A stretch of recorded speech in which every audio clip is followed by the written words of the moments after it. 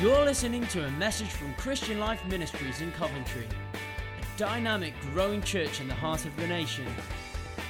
We pray that God will speak to you through this word and impact your life for His glory. Lord, it is just wonderful to be with you again, second week in a row for me, and an absolute joy. And we are jumping straight in. We're continuing with our series on Galatians. And the title of the series is Freedom, a Life Worth Living For. If you were here last week, we launched that by thinking about freedom in the context of this new way. And if you missed any of that, I would encourage you, please try and keep up with the series, because it really, really will help us as we go forward as followers of Jesus. When we speak of freedom here, Paul says these words: "It is for freedom that Christ has set us free. Stand firm then. Do not let yourselves be burdened again with the yoke of slavery." So when Paul says to us, to me and you, to the Galatians, as he writes to them, it is for freedom that Christ has set us free, what does he mean? And we're leaning into the idea of what freedom means. And in the context of the book of Galatians, freedom means this: that we don't have to keep the law to be saved. That's it.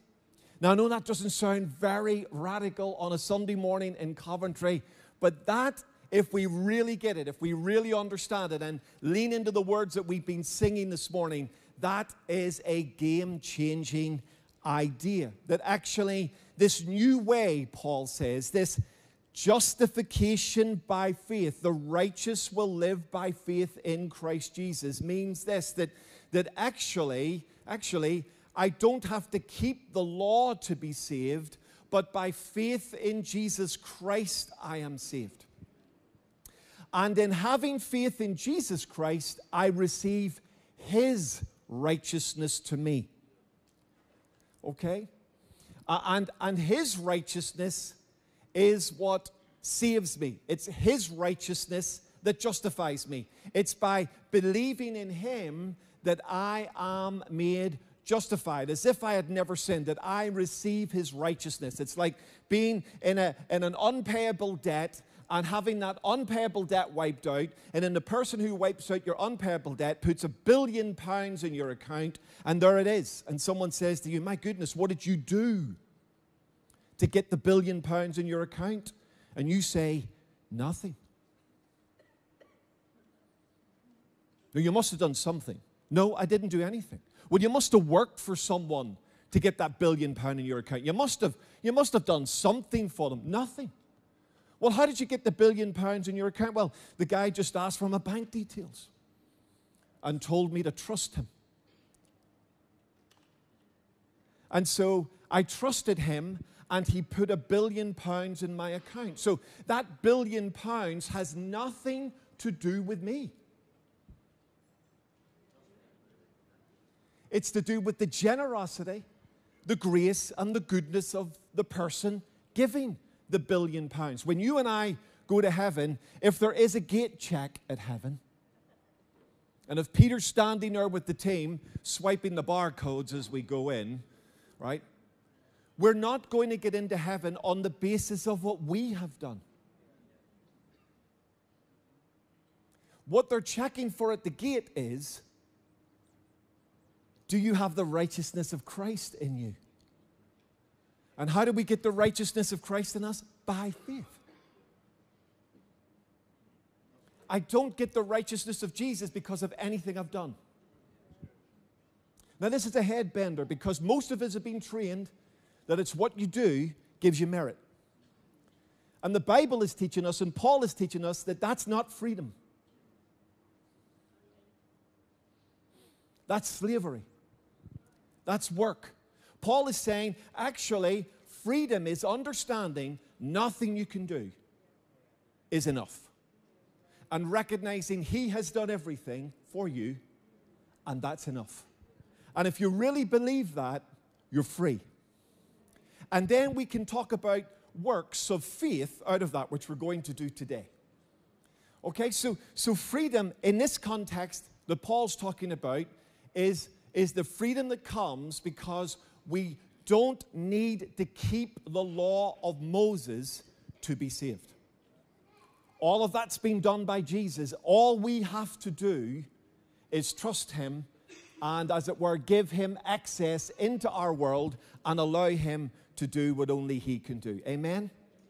Now, I know that that'll mess with your head, but if we can really get that, that is a game changer. And last week we looked at the fact that Paul talked about this new way being from Jesus. It wasn't a man's idea. No man could come up with an idea like this. This is a God idea. A God idea that says, no matter what you do, it's not enough. So let me do it for you. That's a God idea. Comes from Jesus. It's in Jesus. Only by faith in Jesus are we free from the constraints of the law. And then he says it's for Jesus. We give our lives for him. So we're going to lean in a little bit further into this. Let's take it one step further before we start looking at some of the real practical sessions of this particular book. And I'm going to read from Galatians chapter 3. We're going to look today very quickly at a new focus.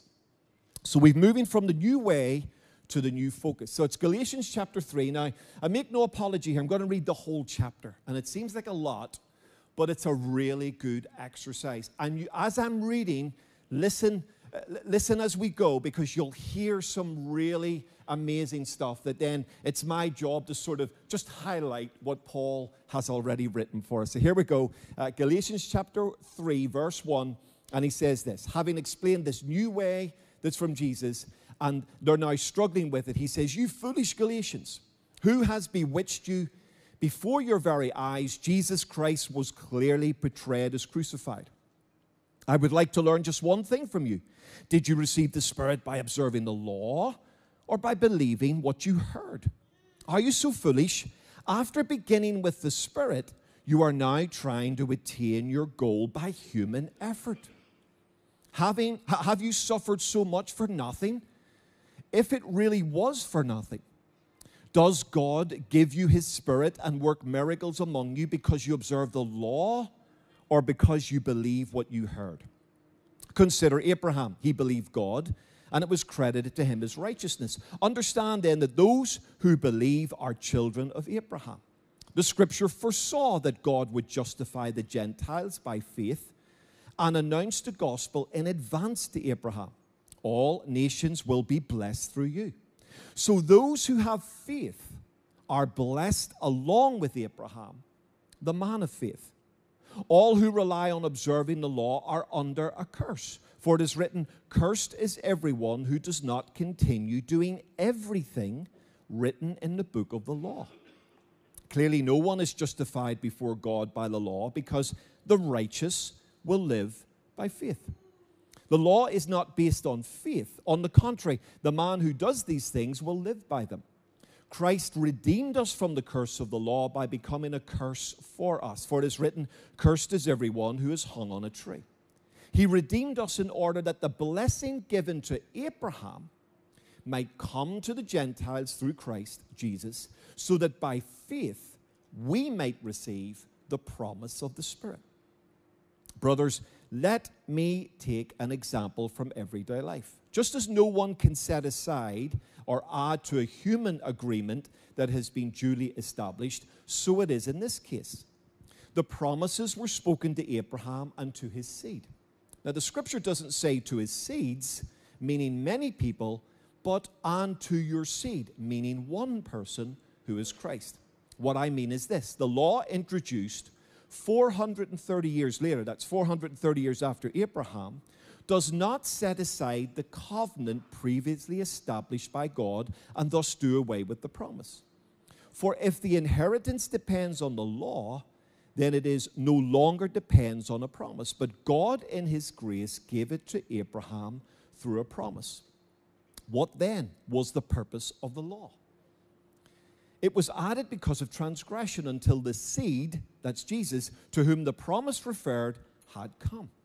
The law was put into effect through angels by a mediator. A mediator, however, does not represent just one party, but God is one. Is the law therefore opposed to the promises of God? Absolutely not. For if a law had been given that could impart life, then righteousness would certainly have come by the law. But the Scripture declares that the whole world is a prisoner of sin, so that what was promised, being given through faith in Jesus Christ, might be given to those who believe. Before this came, we were held prisoners by the law, locked up until faith should be revealed. So the law was put in charge to lead us to Christ, that we may be justified by faith. Now that faith has come, we are no longer under the supervision of the law. You are all sons of God through faith in Christ Jesus. For all of you who were baptized into Christ have clothed yourselves with Christ. There is neither Jew nor Greek, slave nor free, male and female, for we are all one in Christ Jesus. If you belong to Christ, then you are Abraham's seed and heirs according to the promise. How you doing? Okay. Paul is making a compelling argument, but before he gets to the argument, he expresses his amazement. He says to the Galatians, "Who has bewitched you?" Interesting phrase. In fact, it's the only time that particular word or phrase is used in the whole of the New Testament. He goes on to say this, "Who has bewitched you? Before your very eyes, Jesus was clearly portrayed as crucified." Now, it's hard to read this in the English, but in the language of Paul, there's a beautiful dance with the words here.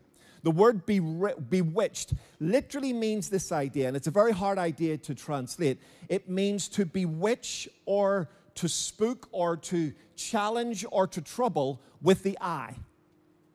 So the idea here is that some people believed that actually with the eye you could curse someone. With the eye you could hurt someone. By a look you could sort of make them do something that they didn't want to do. Now I grew up in Belfast. My mother and father raised me in Belfast, and my mother had a look. My dad didn't have that look. My mum had a look. Are you with me?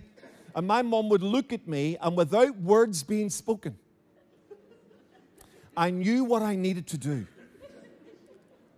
And I knew that if I didn't do what that look was telling me, that there would be significant consequences on a young John Andrews. Are you with me? No words spoken, but a look. All right? You all know someone who has the look. Maybe some of you have the look. In fact, some of you are looking at me like you have the look already. Okay, so the look is something portrayed by the eyes in order to get someone to do something. That's the sort of idea. So it's a hard idea to translate, and the NIV have translated it bewitched. It's the look of in this context, the circumcision party, this group that says you have to come to Jesus through Moses, their look is spooking the Galatians. It's making them do something that Paul says you don't need to do. Now, the little play or dance on the word is that Paul says exactly the next thing in the sentence. He says, before your very eyes, Jesus Christ was clearly betrayed. So here's what Paul is saying. You're being spooked by their look, and their look is causing you to look away from him. So here's what you need to do. You need to stop being spooked by their look, and you need to go back to the vision of Jesus that you originally had. We were encouraged by Tracy right at the beginning of the service. Fix your eyes on Jesus. And really make an intentional decision to fix our eyes on him. Now, that's not just a great encouragement on a Sunday morning when we're surrounded by a lot of distracting things in our life, but Paul is saying that's the very theological engine room of your faith. The minute we take our eyes off Jesus because of other ideas, we are moving from freedom to slavery. Even as a follower of Jesus, these Galatians loved Jesus. These Galatians were following Jesus, and yet by getting spooked by the circumcision party, they are in danger of moving away from a vision of Jesus that has given them freedom to moving into something that's going to bring them to bondage. So the encouragement to fix your eyes on Jesus is not just a good idea on a Sunday morning when we're coming to concentrate on worship. It's a bedrock theological idea to keep us free. The minute I take my eyes off him and what he has done, The minute I take my eyes off him and his righteousness that is in me, I am moving to slavery. Because when I take my eyes off him, what does it become about? It becomes about me. And the minute it becomes about me and what I can do, I'm in slavery. Because there's nothing I can do to earn this freedom. There's nothing I can do to get this righteousness. There's nothing I can do that adds to the £1 billion in the account. It's all him. Now, so much within us is constantly gnawing at us to push us to the idea that it must be about something we do. There must be something I do that sort of gets me like favor with God. There must be something that I do that gets me towards this. No. There is nothing, when it comes to the righteousness of the law, the righteousness of Jesus, there is nothing I can do. It's all done. And when we take our eyes off Jesus, we move away from he's done it all to I need to do something. And the minute you think, and I think, we have to do something for this righteousness that comes by faith, we're back into slavery. You with me? Does that make sense to you? So this happens really subtly because humans are pre-programmed to work for something. We're taught from the minute we pop out of our mother's womb, do. And the harder you do, the better it is. And the harder you work, the more successful. And of course, there is truth in all of that, absolutely. But when it comes to the righteousness of God, it doesn't work. That idea is broken. That idea is slavery. There's nothing I can do that makes me more righteous in Christ. Because my righteousness in Christ is not mine. It's his. Come on, are you with me? You sure? Still love me? All right then. So Paul is really trying to get them back to the focus. The focus is keep your eyes on Jesus. Not just in a worship sense, but keep your eyes on Jesus, understanding that it's his righteousness in you by faith that has made you free. And when you go stray from any part of that, we're back into some form of something I do that makes me righteous. Is that okay? So, 2 ideas really quickly that will help pull this together. At least I hope it will. Help pull this together and summarize Paul's teaching for us. First thing I want you to see is that Paul tries to teach this idea of focus back on Jesus and the righteousness of Jesus by teaching us the idea of faith before works.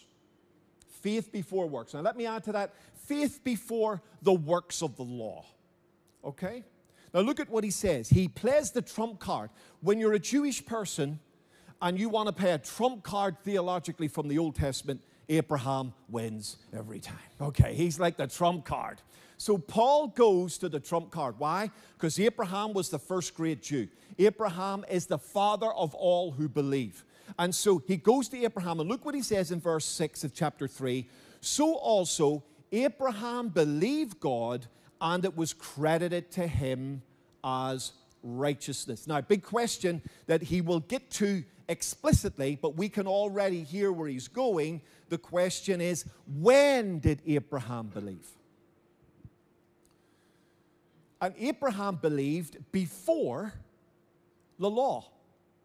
In fact, Paul tells us that the law was given by Moses 430 years approximately after Abraham believed. Yet what does Paul say about Abraham? He believed God, and it was credited to him as righteousness. So what is Paul doing? Paul is giving us a principle that Abraham by faith believed something, and then allowed God, that faith allowed God to credit to Abraham righteousness that was not his own, but a righteousness that comes by faith. And that happened before the law. Okay, you're with me so far? So this is so important. He goes on to say this in verses 7 to 9. So let me develop the argument for you. He said, understand then, so if we accept that idea that Abraham believed before the law, he says this, understand then that those who have faith, now who's he speaking to there? Speaking to the Galatians. And he's speaking to us. He says, now, those who have faith are children of Abraham. In fact, Paul argues that God foresaw the Gentiles coming in and said to Abraham, all the nations of the earth will be blessed through you.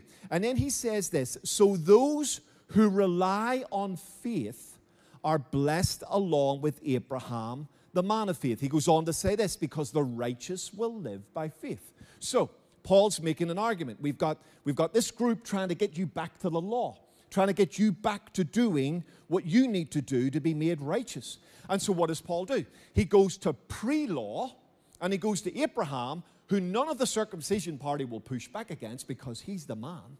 And he says, Abraham believed God before the law. And in fact, righteousness was given to him. God's righteousness was given to him before the law. And then he says, those that come to faith in Jesus after the law have the same position as Abraham. That actually, the idea of pre-law faith and receiving God's righteousness before the law was God's original idea, and something that God always wanted and something that God always intended. And Paul is in reality arguing that through Jesus, that idea has been made possible. And so we're able to come back in and to believe. And he says this about the law. He says, the law introduced 430 years later after Abraham does not set aside the covenant previously established by God.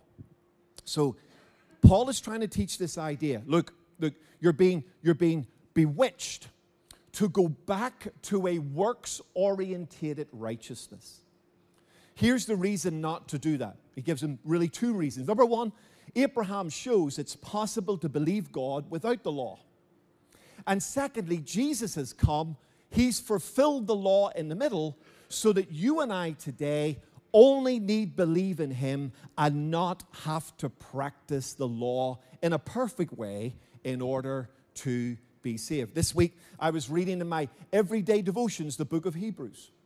And in the book of Hebrews, the writer to the Hebrews quotes Jeremiah. And in Jeremiah, through Jeremiah, the Lord says that he's going to raise up a new covenant, a new agreement, where the law will be written on the hearts of people.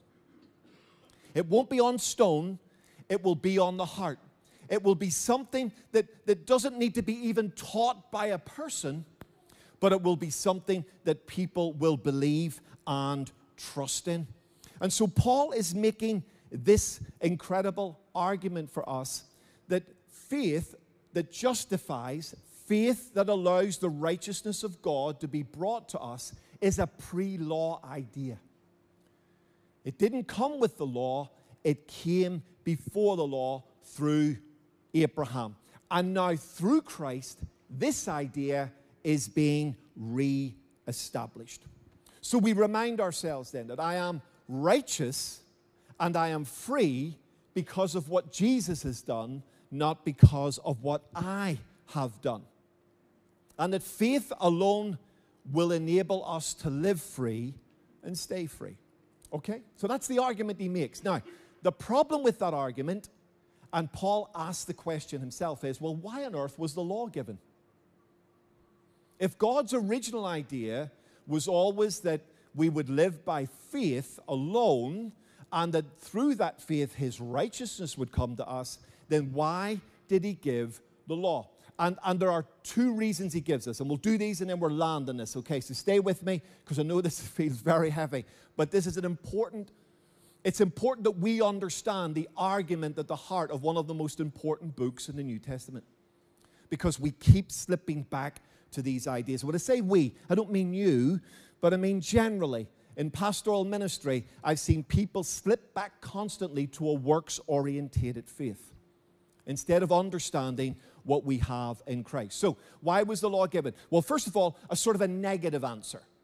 Okay? Listen to what Paul says. He says, the law was added because of transgressions, until the seed, that's Jesus, to whom the promise referred has come. He goes on to say this, before the coming of this faith, that's faith in Jesus, we were held in custody under the law, locked up until the faith that was to come would be revealed. So, a couple of reasons negatively why the law was given. Number one, because of the transgression. The law was there to show our transgression, to show that actually there were things that the Lord wanted and desired, and also behaviors that we were engaged in that He didn't want, didn't like. And so the law was brought in order to help us understand the transgression we were involved in. And in our home this week, Abigail, our granddaughter, came to stay. She's 2.5. And so we have Beth Ann at home, and Beth Ann is 21. And so Dawn and I are sort of parenting 2 girls in our home this week. But we're parenting them very differently. We're parenting the 21-year-old under the pretext she knows what she ought to do, and the hope that she will do it, right? So we don't have to say to Beth Ann, for example, don't run onto the road. There's a car coming, all right? Don't pull the sausage dog's tail, because he might bite you, right? Don't put your hand in the plug. Beth Ann at 21, I'm hoping, has learned those ideas. But Abigail needs to be made aware of the transgression. She needs to understand that certain behaviors are not acceptable. Certain things she cannot do, even if she wants to do them. And as a 2.5-year-old, she wants to do them. And certain boundaries have to be brought into place in order to show her, no, that in this house, that is not acceptable. What you can do somewhere else, what you can do with your mom and dad is another thing. You're here, you do what we want you to do, okay? So you come in under our law.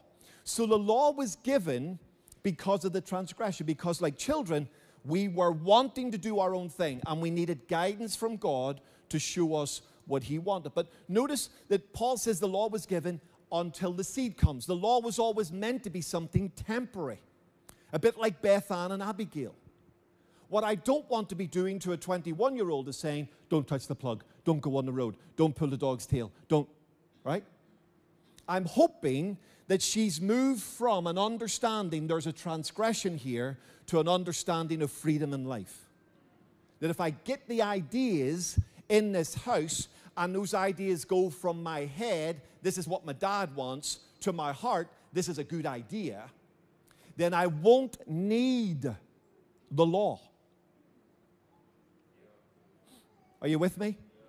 Okay? So the law was always meant to be temporary. It was never meant to be a permanent idea. It was meant for the sort of 2.5-year-old to instruct, to show, to guide, so that ultimately by faith, they would move beyond the law and into life and freedom.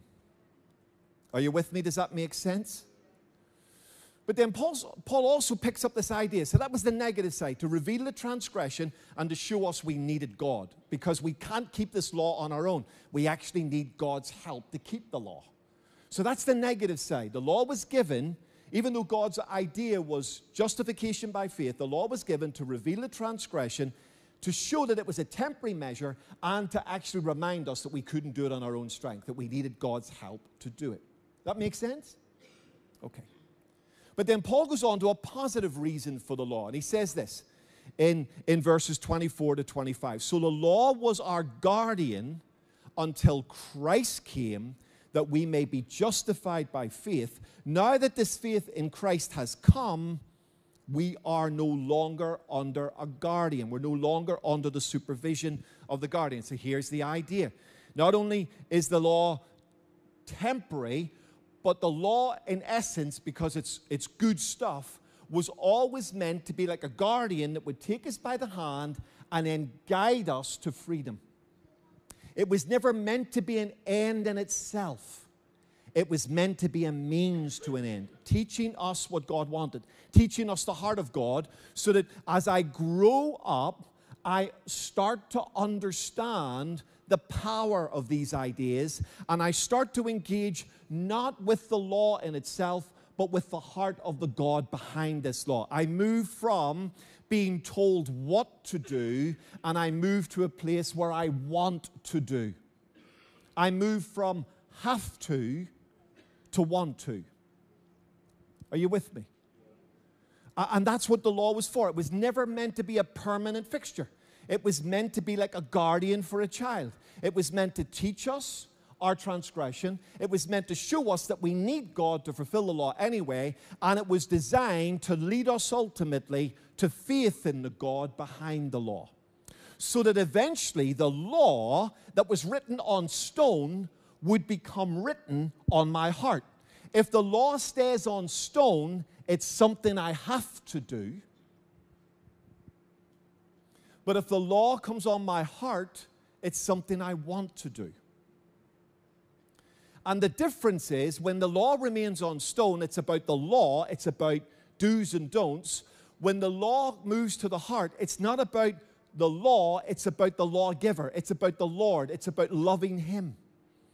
And therefore, it shifts and it changes. You with me?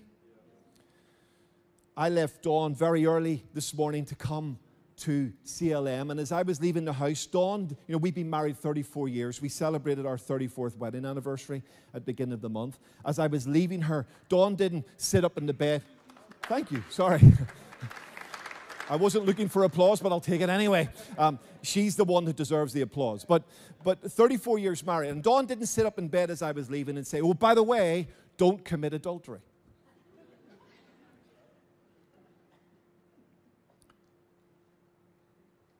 Now, that's the law.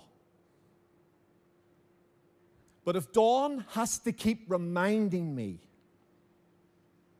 of that law, it is an indicator there is something fundamentally wrong in our relationship. Are you with me?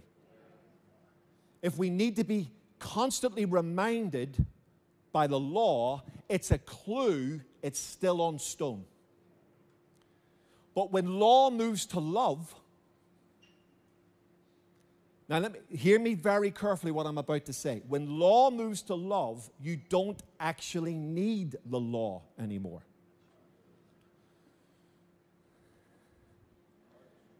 If I love Dawn, and Dawn is at the center of my world, I'm not going to commit adultery, not because the law says don't commit adultery, but because I love her. Are you with me? That's the idea of the guardian. The guardian starts off with something written on a tablet, written on stone, written in a document, because Abigail, we need to know what to do. But the trajectory of that was always about that moving away from stone onto heart. Moving away from being told what to do because it's on the tablet to wanting to do it because we know the God behind it. Come on, are you with me? And so Paul is arguing that there is faith before works, and in order to explain why the law was given, he's showing us this. It was given for the transgression to show us the heart of God and where the boundaries are. It was always meant to be temporary, leading us to something. And actually, it was to remind us that we couldn't even keep the law without His help. So we needed Him to do it. But the ultimate job of the law was like a guardian leading us ultimately to a place where the law was no longer written on stone, something we had to do, and it became written by faith on our hearts, something we wanted to do. The focus is no longer the law, the works, but the focus is now the lawgiver, the Lord, and His love. And Paul says, in Christ we make that transition. We move from stone to heart. We move from the focus on the law to the lawgiver. We move away from what we need to do, and we move to what He has done. And when we move to what He has done, we then look at the rules completely differently. because we're doing it out of love and faith. Does that make sense to you? All right. Hopefully it does. And Paul then takes us one step further. And this is now hopefully going to set us up practically for the next 4 weeks in terms of some of the real practical things we're going to lean into as a community. Paul then doesn't just talk about faith before works, but he then talks about works of faith. And this is where it can be a little bit confusing. We mustn't confuse works of the law to try and save us with works of faith because we are saved. They sort of look the same on the surface, but they're completely different. Works of the law to save us is about me working to get the favor of God. Paul says, stop doing that. That's slavery. You're going back to bondage. Jesus has already done it for you. You have been set free, and his righteousness is within you. But that doesn't mean once I come to faith that suddenly I'm ignoring the law, or I'm ignoring living good, or I'm ignoring living righteously. No. What happens then is, having come to a place of faith in Jesus where I've got his righteousness, I live then out of that righteousness, and I start to intentionally practice works of faith. Works that come out of my faith. Paul says we're no longer under the guardian. So at some point, Abigail, you, me, have to move from I no longer need to be told what to do, I know what to do. And I know what to do because it's a good thing to do. So our focus is shifting. And let me just highlight some of the shifts really carefully as I bring this into land. Under the guardian, the law, we do because we have to. But by faith in Jesus Christ, we do because we want to. Okay? So driving down here today on the motorways are quiet. And when the motorways are quiet, you understand the people who stick to the speed limit and those who don't. And there's a mentality that says, well, the motorways are quiet, the lanes are empty, I can drive at 90 miles an hour. Okay? Now, the person who drives at 90 miles an hour on the motorway is a slave. They look free, but they're slaves. Why? Because the first chance they get to break the law, they break it. That's not freedom. That's slavery. John, no, it's the other way. No, honestly, it is. Freedom is having an empty motorway and choosing to stick to the speed limit.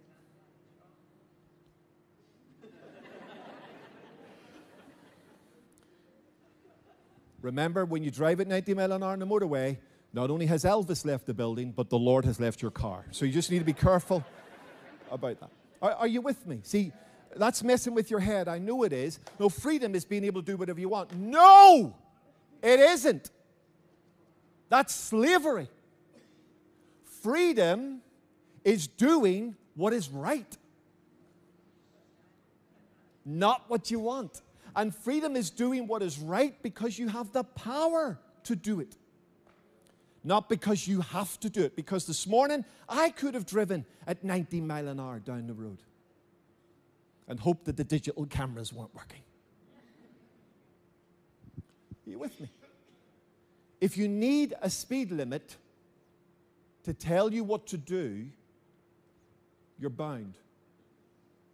If you know how to drive well without the speed limit, you're free.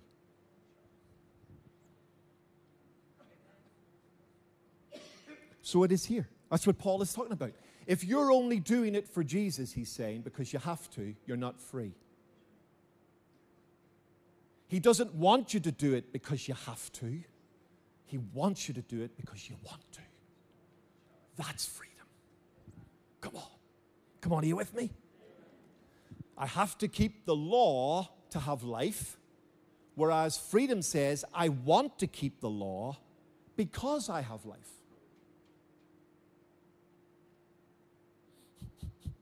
Okay, well, the band better come up. I think I really do need to land this. We are not saved by our works, but having been saved, we work. Are you with me? Does that make sense to you? Living by faith in Jesus moves us from have to want to. Slavery says, I have to keep the law to get his life. Freedom says, I want to keep the law or do the right thing because I already have life.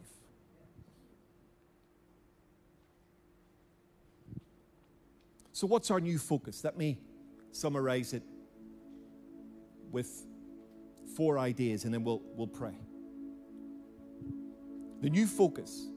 Paul says, who's bewitched you? Why are you freaking out? Why are you spooked? They're being bewitched because the look of the circumcision party is trying to get them back to a merit-orientated salvation. What I do matters. Paul is saying, yes, it's good to do the right thing, but what you do makes no difference to your salvation in Christ. You're free because of the righteousness of Christ in you. If you are going to do anything, Paul's saying, it's out of that righteousness, not to get it. With me? So, what's the shift? Paul is saying our focus needs to move from what I do to what Jesus did.